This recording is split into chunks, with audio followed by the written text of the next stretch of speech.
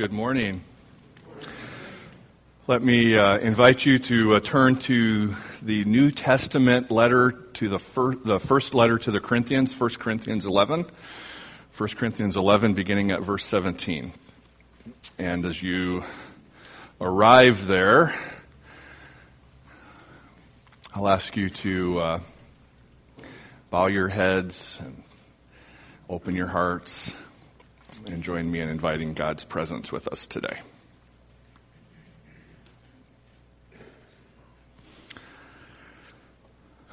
Lord Jesus, thank you for being here to meet with your people and worship. Thank you that as we recognize the miracle of Pentecost, the profound presence of your Spirit with your people, that we are assured that you are here with us. And so, Lord, let us be open to you. Let us be responsive to you. Let us be malleable in your hands so that you will form us into the sorts of men and women and children, into the sort of people that you long for us to be here in this place. And so, Lord, do that today. And that will be our gift of worship to you, a gift that is worthy of our King. We pray this in Jesus' name. Amen. So if you have your bulletins, you'll see that the question that I'm asking with the sermon title today is, what kind of a church do you want to be? And I also want to recognize, as I alluded to in the prayer, that this is Pentecost Sunday, and it's also Communion Sunday. And so I'm going to try to answer the question, what kind of church do you want to be, by bringing together Pentecost and communion. You may wonder, how are you going to do that? And I'll tell you, I'm wondering that too. So let's see how this works, right? Let's see what we can get. The text is 1 Corinthians 11, verse 17. But now, Paul is writing this to the church in Corinth, but now when I mention this next issue, I cannot praise you. For it sounds as if more harm than good is done when you meet together. First of all, I hear that there are divisions among you when you meet as a church. And to some extent, I believe it. But of course, there must be divisions among you so that those of you who are right will be recognized. It's not the Lord's Supper that you are concerned about when you come together. For I am told that some of you hurry to eat your own meal without sharing with others. As a result, some go hungry, while others get drunk. What? Is this really true? Don't you have your own homes for eating and drinking? Or do you really want to disgrace the church of God and shame the poor? What am I supposed to say about these things? Do you want me to praise you? Well, certainly I do not. For this is what the Lord himself said, and I pass it on to you just as I received it. On the night when he was betrayed, the Lord Jesus took a loaf of bread, and when he had given thanks, he broke it and said, "This is my body, which is given for you. Do this in remembrance of me." In the same way, he took the cup of wine after supper, saying, "This cup is the new covenant between God and you, sealed by the shedding of my blood. Do this in remembrance of me as often as you drink it. For every time you eat this bread and every time you drink this cup, you are announcing the Lord's death until he comes again. So, if anyone eats this bread or drinks this cup of the Lord unworthily, that person is guilty of sinning against the body and the blood of the Lord. That is why you should examine yourself before eating the bread and drinking the cup. For if you eat the bread or drink the cup unworthily, not honoring the body of Christ, you are eating and drinking God's judgment upon yourself. That is why many of you are weak and sick, and some of you have even died. But if we examine ourselves, we will not be examined by God and judged in this way. But when we are judged and disciplined by the Lord, we will not be condemned with the world. So, dear brothers and sisters, when you gather for the Lord's Supper, wait for each other. If you are really hungry, eat at home, so you won't bring judgment upon yourselves when you meet together. I'll give you instructions about the other matters when I arrive. And I bet they can hardly wait, right? So, first of all, Pentecost. Number one, Pentecost. Pentecost is the day that we celebrate the birth of the church. Right? Pentecost is the day that we celebrate the inauguration of God's people joined together, when the promised Holy Spirit is sent to them. Right? You remember the story in the book of Acts where the followers of Jesus, the disciples of Jesus, are all gathered together in that upper room, and all of a sudden there's a swooshing sound that sounds like a rushing wind, and suddenly everybody has a little tongue of fire sitting on their heads. Right? And this is the moment when God's Spirit arrives with the church. And the moment that the Spirit arrives is also the moment that the church's mission begins. Right? All along the way, all the way up until this point, Jesus kept saying, don't tell anybody, don't tell anybody, don't tell anybody, just wait, just stay put, don't go, don't do that, don't say a word. And now, suddenly, with the Spirit's arrival, the church is sent out. Right? The mission begins with the inauguration of the church. And Acts tells us that the mission is for the church to go from Jerusalem, right, to Judea, to Samaria, and then to the very ends of the earth. So the mission begins. From the very beginning, what we see on Pentecost is that the church exists by mission as fire exists by burning. In other words, you can't separate the two. The church exists by mission as fire exists by burning. In other words, mission is not just something that the church does, but it is who the church is. Right? When the church begins, the mission begins. And then central to that mission, absolutely critical to the mission of the church, the being of the church, even more central, even more critical than any words that the church might say or any programs that the church might offer, central to that mission that the church is launched on is the unity of the church. So the mission is the church, and central to that mission is unity.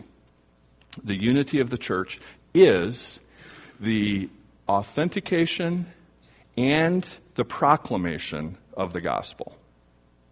Let me say that again. The unity of the church is the authentication and the proclamation of the gospel. The good news is seen and experienced in a unified church. And so Pentecost itself teaches that this unity is central to the mission of the church. The miracle of Pentecost is not primarily that people could hear different languages being spoken as if it was their own. The miracle of Pentecost is the unity of the church. Right? The miracle of Pentecost is that people from all different tribes and tongues and languages have come together, and in a moment, the scattering that happened at the Tower of Babel is reversed, and the church is brought back together again into a unity. The miracle of Pentecost is a miracle of the reunification of God's people. Pentecost and unity go together. In John 17, Jesus affirms this. He points forward to this, and he says in his prayer for the church, when Jesus is praying for the church, and in John it specifically says, not only is he praying for the little group of people that are sitting with him at the table, but it specifically says that Jesus is praying not only for them, but for everybody who will come after them who will believe because of their testimony. In other words, you are the great-great-great-great-great-grandchildren of the people who Jesus is sitting with at the table, right? And he's praying, Jesus is praying for you. And this is what Jesus prays. He says, Lord, Father, my prayer is that they would be one. That they would be one. What kind of one? He says, even as you and I are one. In other words, the unity that Jesus prays for his church is the same unity that he enjoys with the Father. That's a profound unity. That's profound oneness. He prays for that unity in his church. Why? He says this, so that the world will know that you sent me. How does the world know who Jesus is? When they see the church living in unity. How is the mission of the church accomplished? When the world sees the church living in unity. A little earlier in John 13, Jesus says, "By this, all people will know that you are my disciples. Your faith is authenticated. Your faith is demonstrated to be real and not fake.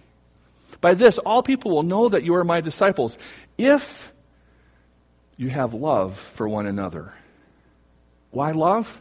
In Colossians 3, Paul says, "Above all, put on love."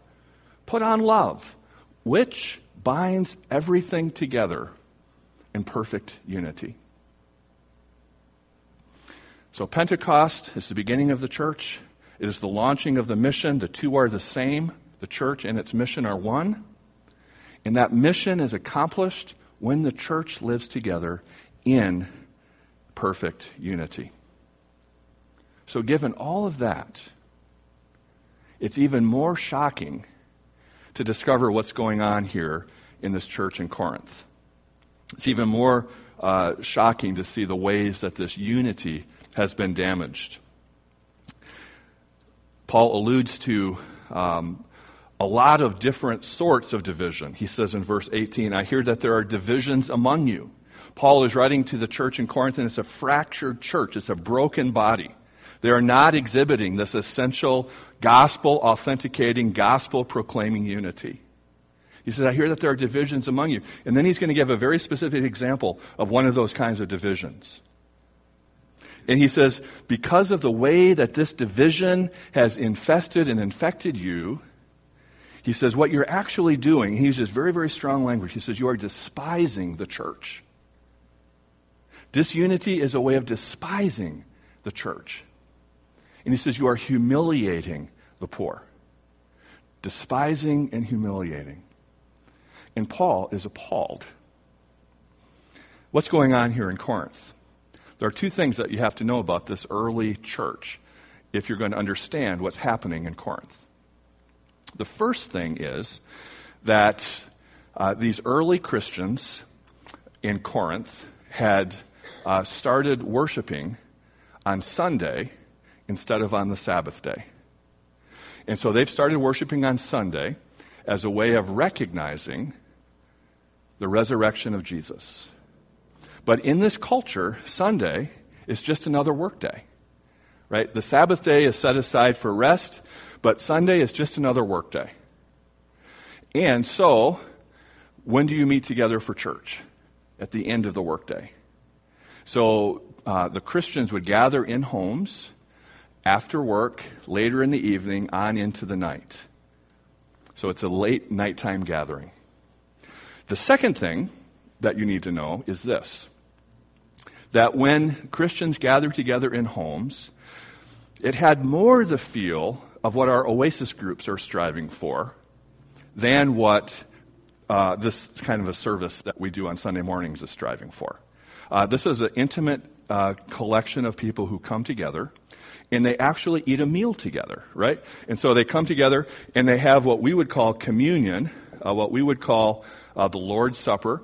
Only it isn't just a little ceremonial bite, right? It isn't just that everybody gets a little bite, and you hope that you can swallow it before you have to talk again or something, and then you get a little sip of juice, right? It isn't teensy, right? It isn't ceremonial, right? It's not just a nibble. They're eating a whole meal. So think about an Oasis potluck, or think about a fast food gathering when there's a whole meal that the church sits down to eat. In some ways, Wednesday night and Sunday night in our practice resembles more what this early church was doing than anything we do on Sunday morning. And so this group is coming together, and they're having a meal, and it's their communion. It's their Lord's Supper. It's sacramental. It's their holy time.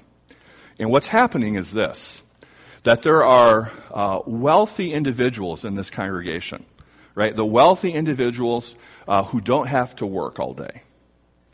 These are the ones who own the businesses. They have people who do the work for them. They've inherited their wealth. They're landowners. They're established. They're the wealthy, comfortable. And so they can arrive early, right? They get to the gathering at the house before anybody else arrives. They're the first ones there. And they get there, and they dig into the potluck. And maybe they say, I'm just going to start off with a little bite here or there, just a little nibble. Let's try that while it's still hot, right? And the next thing you know, they've demolished everything, right? And there's not even a crumb that's left over. And along the way, they're not drinking Welch's grape juice, right? They're not washing it down with grape juice. They're drinking real wine, right? And many of them are getting intoxicated. So they're feasting and getting drunk. And by the time everybody's intoxicated and everybody's eaten all the food, then the second wave of attenders begins to arrive. And it's the folks who have had to work all day, right? They're the ones who don't have means. In some ways, the language suggests that there's a group that are destitute. Maybe they're day workers, and they're the ones who stand in the field hoping to get picked up that day, and they have to wait all day to see if they'll get hired. And they're working for scraps of reward. So they have been out working, out toiling, doing demanding work, and they arrive at the table hungry and thirsty, tired, and they discover that the food is gone and the wealthy have eaten it all. And so Paul says, I can't praise you for that. Whatever else you think that you're doing when you're coming together and doing that, whatever else it is, it's not the Lord's Supper. Right? That's not Jesus' table when you do it that way. Why? Because Jesus' table is a place of grace. Jesus' table is a place of grace. In the Reformed tradition, we talk about the sacraments, the Lord's Supper, communion, and baptism as means of grace. They are a place where we experience grace, where we are fed grace. And Jesus wants to share his grace. Jesus' table brings grace and embrace and inclusion rather than shame and exclusion. So let me tell you two stories about that. Two stories. First, these are both from the Gospels. There's a story that Jesus tells in Luke 16 about a poor man named Lazarus. Right? Do you remember the story? There's a poor man named Lazarus, and he sits just outside of the gates of a rich man. And we don't know the name of the rich man, but we know he's very wealthy. And in his story, Jesus tells us that this wealthy rich man dresses in really fine clothing and robes, and that he feasts on gourmet dinners every single night.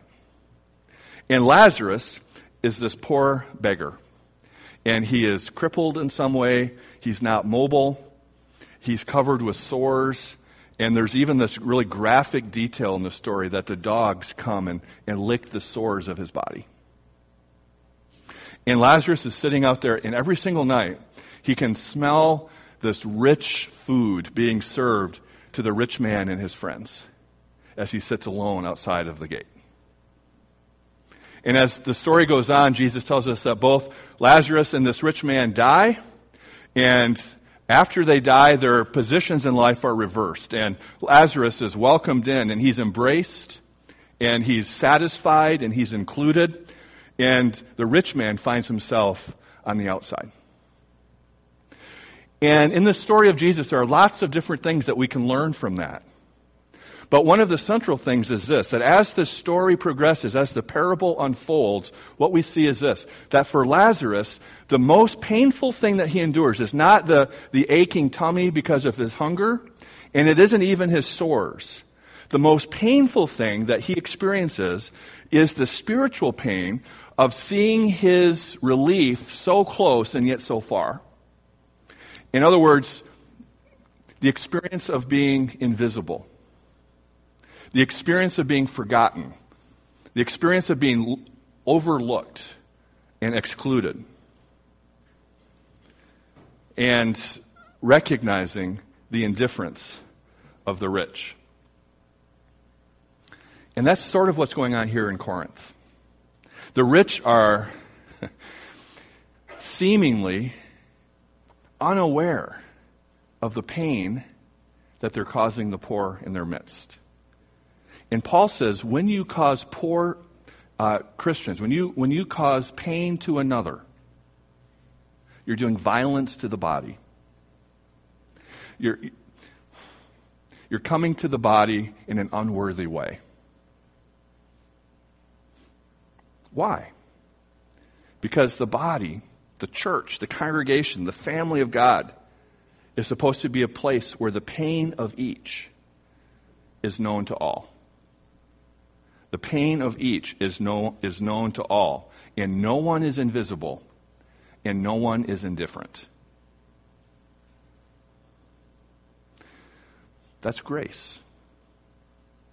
To be in a place where nobody is invisible, nobody is overlooked, nobody is forgotten, nobody is left behind, and nobody is indifferent. It's a community of grace. It's a table of grace, a means of grace in our lives. Second story is this. This goes back to the very first communion meal. It's the communion that Paul describes here beginning in verse 23, where he says, this is what the Lord himself has taught us to do. In other words, he's saying this is not just a tradition of the church. This isn't just something that the disciples made up as time went on, but this is a teaching that comes directly from Jesus. This is the way Jesus wants to manage his table.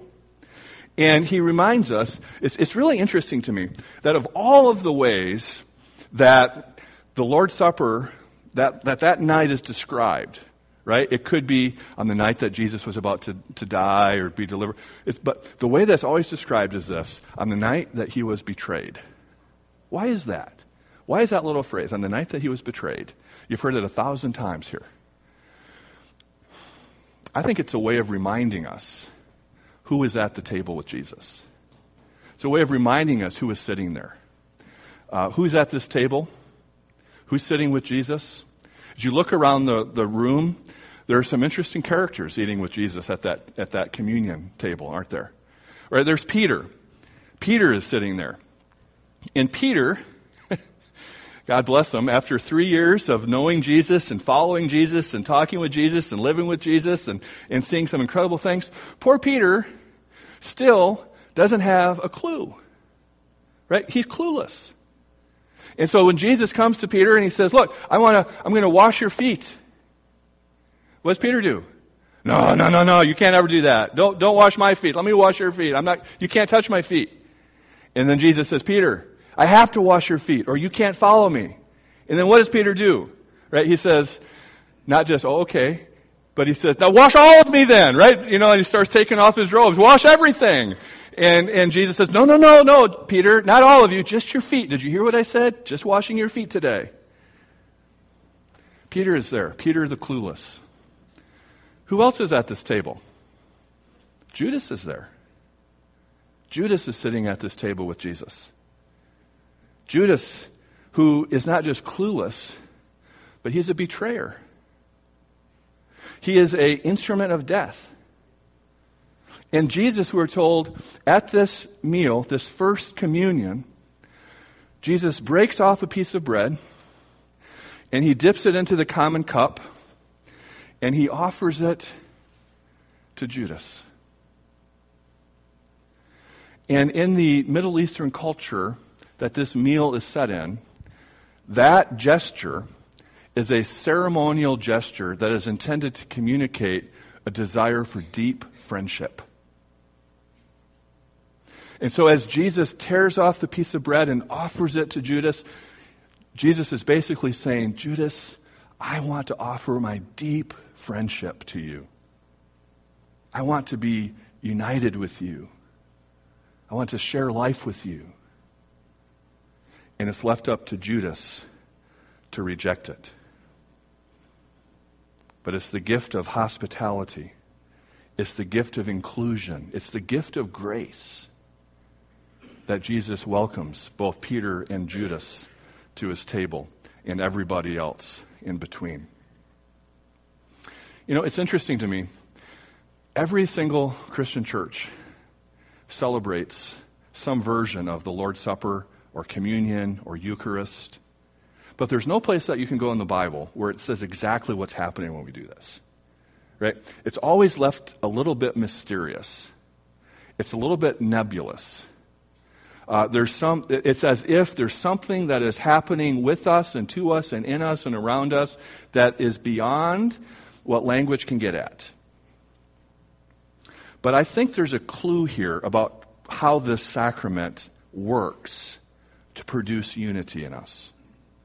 And this clue, I think, is where Paul says, examine yourselves.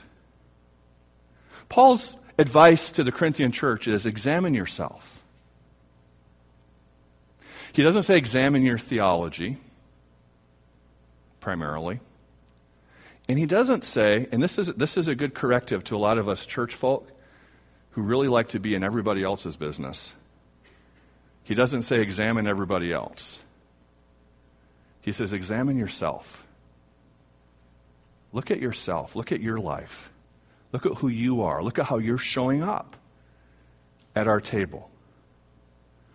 And when I examine myself, when I invite God's Spirit to allow my gaze to get a little bit beneath the surface where I like to pretend that I have it all together, when I examine myself, here's what I begin to find. I begin to find that I am Lazarus. That I am unspeakably poor. Right? That I'm invited not to identify with the rich man who has everything, but I'm invited to identify with Lazarus, the one who has nothing. I'm invited to see my own helplessness. I'm invited to see my own hollow hunger. I'm invited to see my own gnawing desire to be seen, to be included. And then at this table, Jesus says, Mike, I see you, and I welcome you. And when I begin to examine myself, I discover that I'm more like Peter. Right? I discover that I'm like Peter. I'm well-intended, but I'm clueless. I don't have a clue most days about what Jesus is doing, what it means to follow him. I don't have it all figured out. I'm the clueless Peter sitting at the table. And when I come to this table, I see Jesus who says, let me just be your patient teacher. Let me show you what I'm doing. Let me show you who I am. Let me show you what I have in mind. And I receive this grace of patience. And then sometimes, in the midst of examining myself, not only do I see the poverty of Lazarus and the cluelessness of Peter, but I also see the betrayal of Judas. That I am Judas. It isn't just that, how could Jesus possibly allow this Judas to be at his table and share friendship with somebody who was going to betray him so profoundly? But it's, how could Jesus allow me to be at his table? How could Jesus welcome me, who goes beyond misunderstanding Jesus, to actively betraying Jesus, to leading the revolt against him? And Jesus, when he sees my betrayal, offers me friendship. See, when I see myself in this story, not as powerful or wise or good, but just simply as welcomed at this table by Jesus,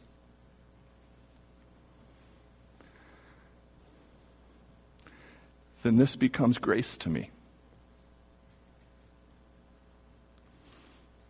And I don't know how it works for you, but this is how it works for me. It's as if when the full weight of that grace comes home, when I fully experience what it means to be welcomed myself, that I am most likely to show grace in return. I'm more likely to see and to be moved by the needs of others, to include those around me who are different, to see in others that longing and desire to be included, to be welcomed, to be heard, to be cared for, to be significant. and to have compassion. And I believe that in some ways that's the mystery of unity in the church. It's coming to live in this unity as we both receive grace and then, having received it, share it. Receiving it and sharing it. Unity and oneness.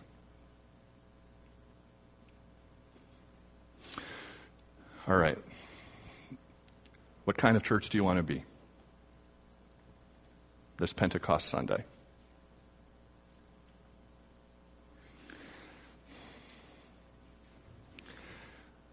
Mark Labberton is the president of Fuller Seminary, and he recently put into words some thinking that I haven't had words for, but that I've been working on for a long time. He's answering the question, what kind of church do you want to be? And the way that he asks the question is this. He says, will there be a church in the 21st century that matters?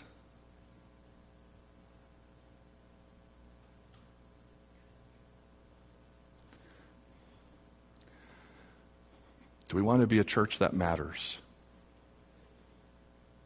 Will there be a church in the 21st century that matters?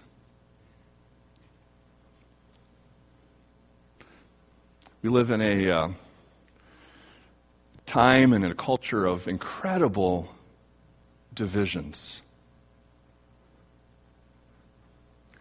Just scrolling through my Facebook this morning, the polarities and the oppositions that emerge in our culture are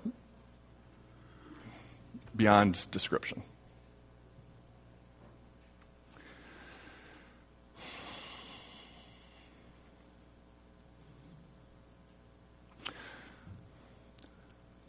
If we're going to be a church that matters, if we're going to be a church on mission, then we're going to be a church that's called to live in unity. We have just as many disagreements as the rest of the world does. Some of the differences that are represented in this room today are sharp differences, profound disagreements.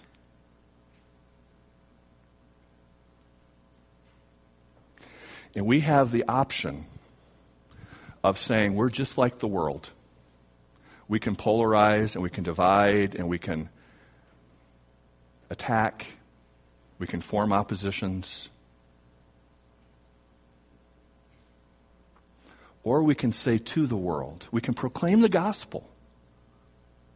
And we can say to the world, in spite of our profound differences and deep divisions,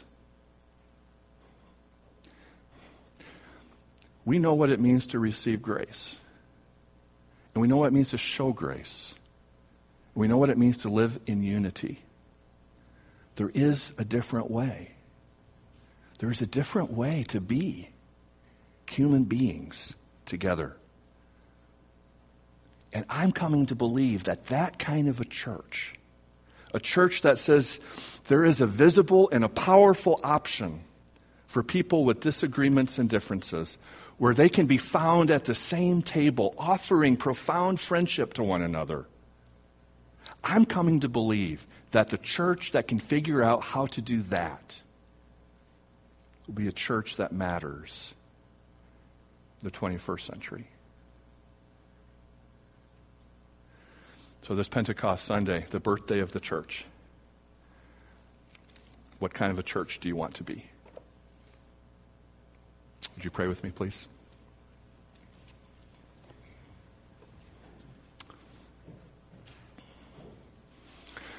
Lord Jesus, thank you for sending your Spirit to us. Thank you for the gift, the miracle, and the mystery of unity. Lord, help us to set aside our presumptions and our stridencies and come to this table vulnerable and exposed and seeing ourselves as we really are as we stand before you. And as we receive your grace, Lord, give us courage and compassion and vision to share that grace in ways that might, at this moment, take our breath away. And Lord, above all, we join you in your prayer for your church, that we would be one, as you and the Father are one. Lord, would that be our great work as your people, sent on mission into a world that desperately needs to see your kingdom in action. In Jesus' name we pray. Amen.